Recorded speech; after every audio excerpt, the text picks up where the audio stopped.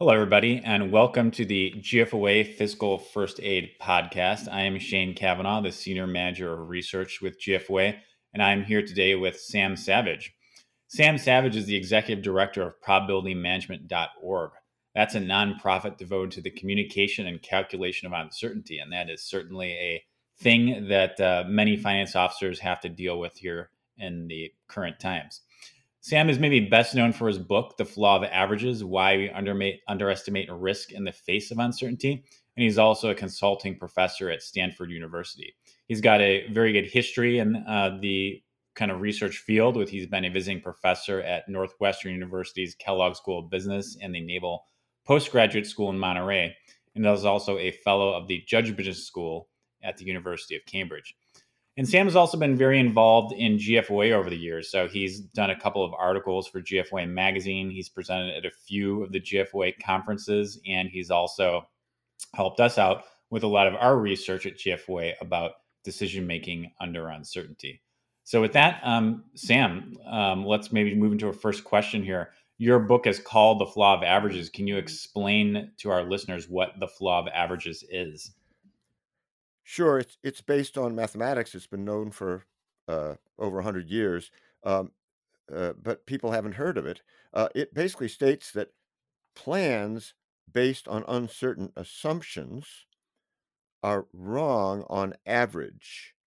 And here's some obvious examples. Uh, it it arises when you replace an uncertainty with a single number. So you've probably heard of the statistician who drowns in the river that's on average 3 feet deep. I mean, that's one obvious example. Here's a more sobering example. Consider a drunk wandering back and forth on a busy highway whose average position is the center line of the highway. This means that when the drunk is at his average position, he's alive, but on average, he's dead. So you can't really represent an uncertainty by its average. Um, this tends to happen, when the boss says, "What are tax revenues going to be?" and you say, "Gee, I don't know," and the boss says, "Give me a number," and then you give the boss an average. That's sort of the fork in the road to hell here. Yeah, well, that makes sense. I could see a lot of potential applications for that. I know you've talked about one about projects being over budget and behind schedule, and I think isn't your rule of thumb something like a project has on average, not on average, but will succeed 20% of the time or something like that. Can you say a bit more about that rule of thumb and where it comes from? Well, yeah, that rule of thumb says if you have to give an estimate that something's going to work, start out with one chance in five. But let me give a sort of a specific example that might apply uh, to say uh, zoning a new hotel in a city. Uh, so a hotel is going to require a lot of zoning permits. We've got water and electricity and all this stuff. Um, imagine that we've got to get uh, 10 permits through the zoning office before the hotel uh, can open. And of course, we need those hotel revenues as soon as it opens. Just imagine that each permit takes on average 6 weeks to make it through the process. Of course, there's a lot of uncertainty around that 6 weeks, but on average, each one will take 6 weeks. So your boss says, "Hey, Shane, when will the permitting be done so the hotel construction can go ahead?" And you say, "I don't know, boss. I don't know how long the water will take or the electricity and so on." And the boss says, "Give me a number." And you say, "Well, listen, boss, on average, these permits will be done in 6 weeks. So, hey, on average, I think we'll be able to start construction in 6 weeks." Well, too bad you said that because there's only one chance in 1,000 you're going to start in 6 weeks. The way to see that is imagine each permit comes in over or under 6 weeks with a 50-50 chance. Then to be done in 6 weeks, it means all 10 have to be done in 6 weeks. It's like you flip 10 heads in a row on a coin, which is roughly 1 in 1,000. Yeah, that certainly makes sense. I see a lot of application for this in public finance. One that I've encountered, and I would certainly like your perspective if this counts as the flaw of averages, but I believe it does, is in local government, it's not uncommon for departments to build slack into their operating budget, right? Some padding in case the bad thing happens. And let's say you've got 10 departments in a city government, and each department has a 10% chance of incurring unexpected costs in the amount of $1 million. So they each build $1 million worth of padding into their budget, right, for a total of 10. But on average, they only need $1 million. So you've got $9 million extra. Now, I think what you're kind of teaching to tell us is that we don't want to over rely on the number of 1 million because it could be more than that. But certainly it's going to be probably a lot less than the $10 million that all departments together are putting into the padding for their budget. Yeah, so that's a great example. It's called sandbagging in most environments, and it does depend on what kind of risk you're willing to live with, which I know we'll be getting to in a second. But again, let's put it this way: if each of the 10 departments has only a 10% chance of exceeding their budget, and then you add all those departments together, and we're assuming the departments are independent, then the chance, and suppose each budget, let's pick actual numbers. Suppose each department uh, asks for $1 million, and if they do that, they have a 10% chance of of blowing their own budget. Then when you roll up all 10 to $10 million, the probability of exceeding that 10 million buck limit is not 10%, but it's like 1 in 100,000 or something, Right. because you've diversified. Yeah, exactly. Yeah, and I mean we've actually seen real local governments, real live local governments, not just the theoretical ones we're talking about, save a lot of money by having this realization, essentially pooling the risks across these departments in a centralized but smaller contingency that the departments can have access to. So there are definitely real life implications of this. All right, and let's kind of start to get into some of those real life implications for the finance officer, and that's really about recognizing risk, right? So your book, The Flaw of Averages, is about how to make better decisions under uncertainty. And when it comes to recognizing risk as part of that, you need to see the world differently. So, in your view, what skills or practices separate the risk aware managers from everybody else? Yeah, well, first of all, risk is a very poorly defined word. So, um, is there a risk that XYZ stock will go down next week? And everyone says, sure, there is. No, not me. I've shorted XYZ stock. The risk for me is that XYZ goes up. So we need to recognize right away that risk is in the eye of the beholder. And in a city government environment, there isn't just one beholder, there are a bunch of stakeholders, and different stakeholders are worried about different things. And if you represent everything as a single average, then the different parties are not going to be able to recognize the different risks. For example, I've been involved in sort of safety regulation in the utility industry, and you've got the ratepayers who want to keep the cost low. You've got innocent victims of accidents who want to keep the safety risks low. You've got people who don't want to lose uh, gas or electric capability because of lack of reliability. And these different stakeholders have really got to trade off the risks in different areas. So if we're going to use the word risk, I want it to be extremely specific. The risk of losing more than $1 million, the risk of more than 2 people a year injured by transformer explosions, that sort of thing. We have to be really specific when we use that term. Yeah, well, that makes sense. And I think you're maybe beginning to get into a topic that I know you love is probability. And what I think was inherent in some of the things you said is to discuss risk properly, you need to think of risk as numbers, not just, the risk is high, the risk is low, but you have to put some numbers to it for it to really be meaningful. Maybe you can say a bit more about that concept. Sure, sure. So um, I tell people that in the way I approach this thing, I do not assume any prior understanding of probability or statistics. And that it really usually doesn't take me more than 45 minutes to repair the damage if they've had such training. And people say, damage? What damage? It actually has a name. I call it post traumatic statistics disorder, or PTSD. And what you have to understand is that the theory of probabilities and statistics is powerful and elegant. Uh, well, and so is the steam locomotive, and they were developed at the same time. Uh, in our engineering school Well at said. Stanford, in our engineering school at Stanford, we no longer teach steam locomotive motion, but we do teach steam era statistics. And what's changed here is that computers can simulate the uncertainty and start giving you an intuitive understanding of what's going on. And I know that you've used some of the simulation methods with some cities, um, but I do want to kind of frame this uh, in the following way. Let's talk about what I call the arithmetic of uncertainty, and I'm just going to define that for you.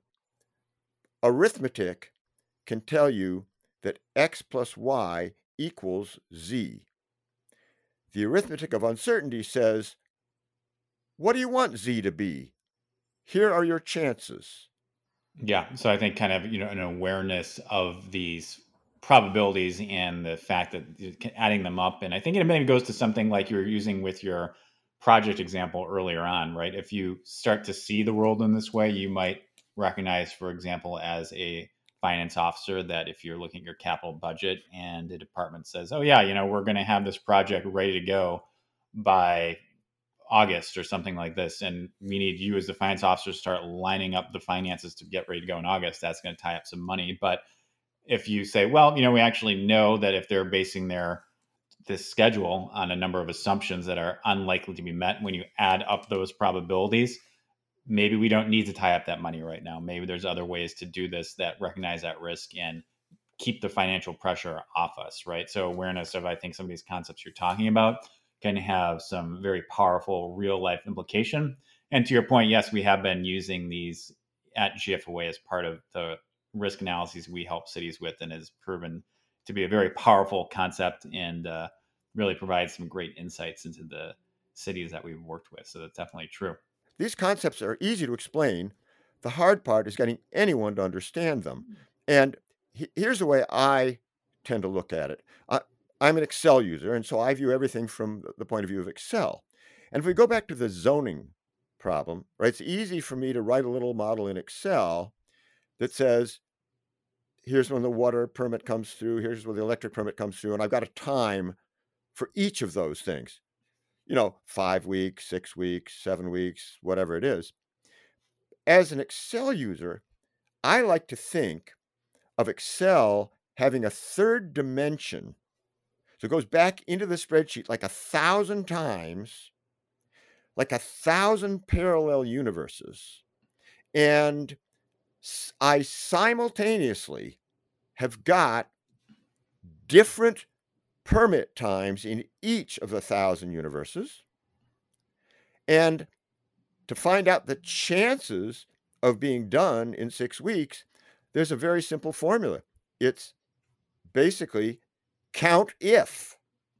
So I'll say, here's my finish time, but I do count if in that third dimension.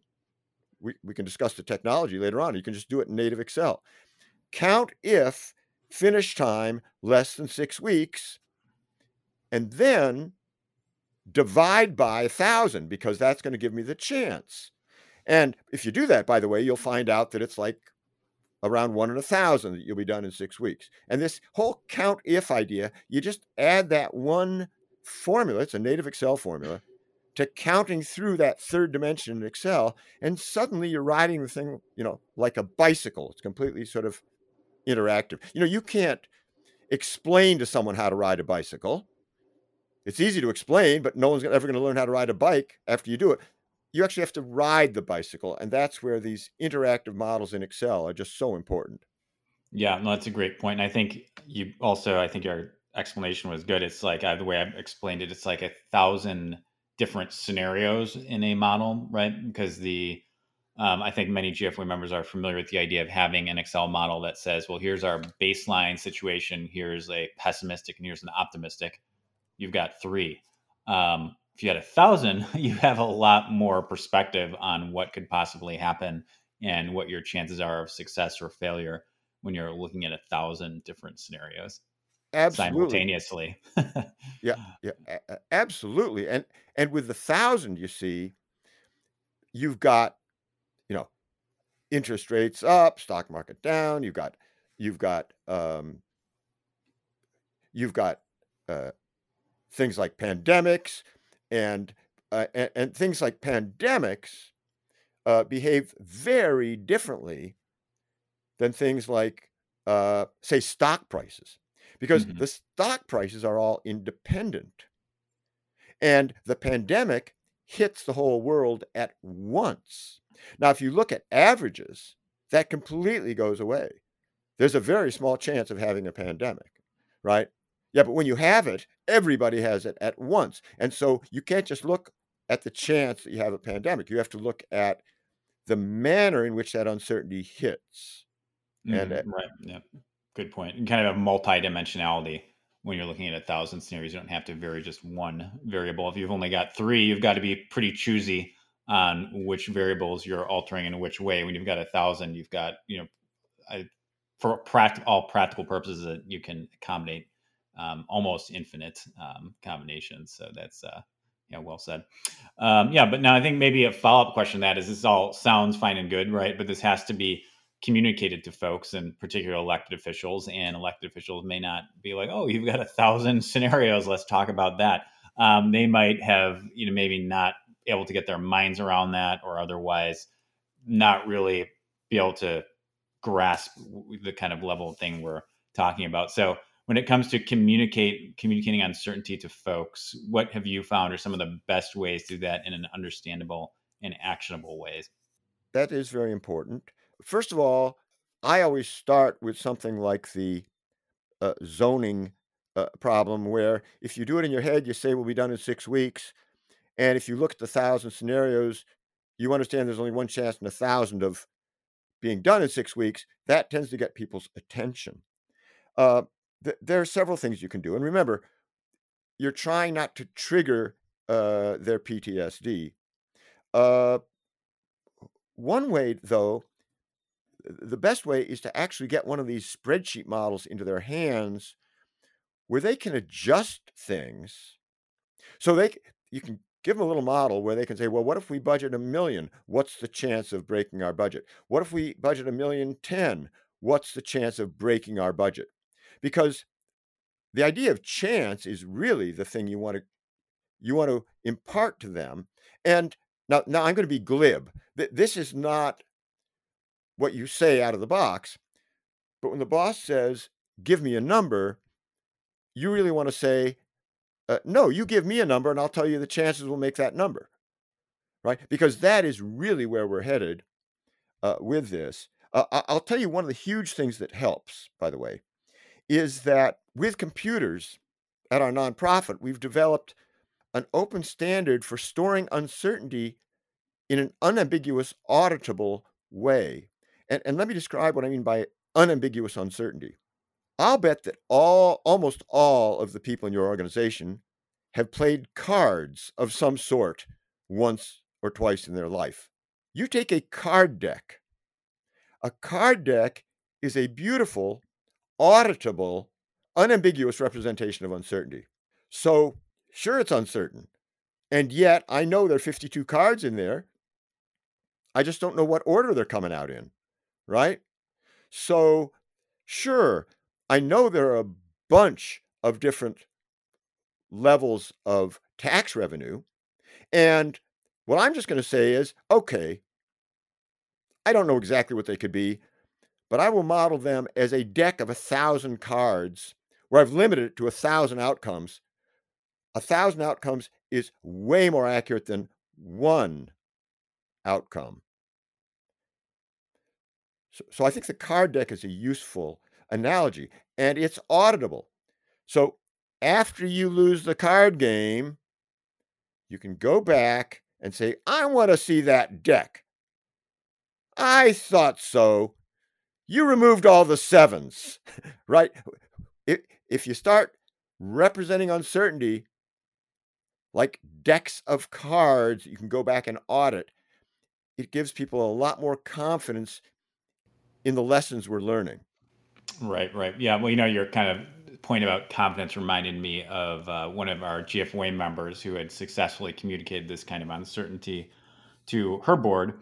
And in her case, it was tax revenues. So, what are the revenues going to be for the next year? And so she had calculated a whole range of possible revenues, but and rather than saying, "Hey, here's 1,000 different outcomes, City Council, chew on that," she said, "Here's my best guess, and here's a picture of the kind of that a range, if you will, but in picture form. And for those that kind of know a little bit about statistics, it was in the form of a normal distribution. If you don't know that, don't worry about it. Just consider it a range." And she just then pointed out like a few different um, points on this range and focused the city council on those particular points. Like, hey guys, if you want a 50% chance of being over budget, you pick this point, right? You'll get higher revenue in your forecast, but it means that there's a greater chance of the forecast being wrong and us being over budget. However, if you choose the more conservative revenue forecast, yes, it's true you'll have less money right now when we're trying to come up with the budget, but it's also true that there is a smaller chance that we will exceed the budget during the course of the year, and you will then have to figure out how to rebalance it in the middle of the year, which no one really ever wants to do.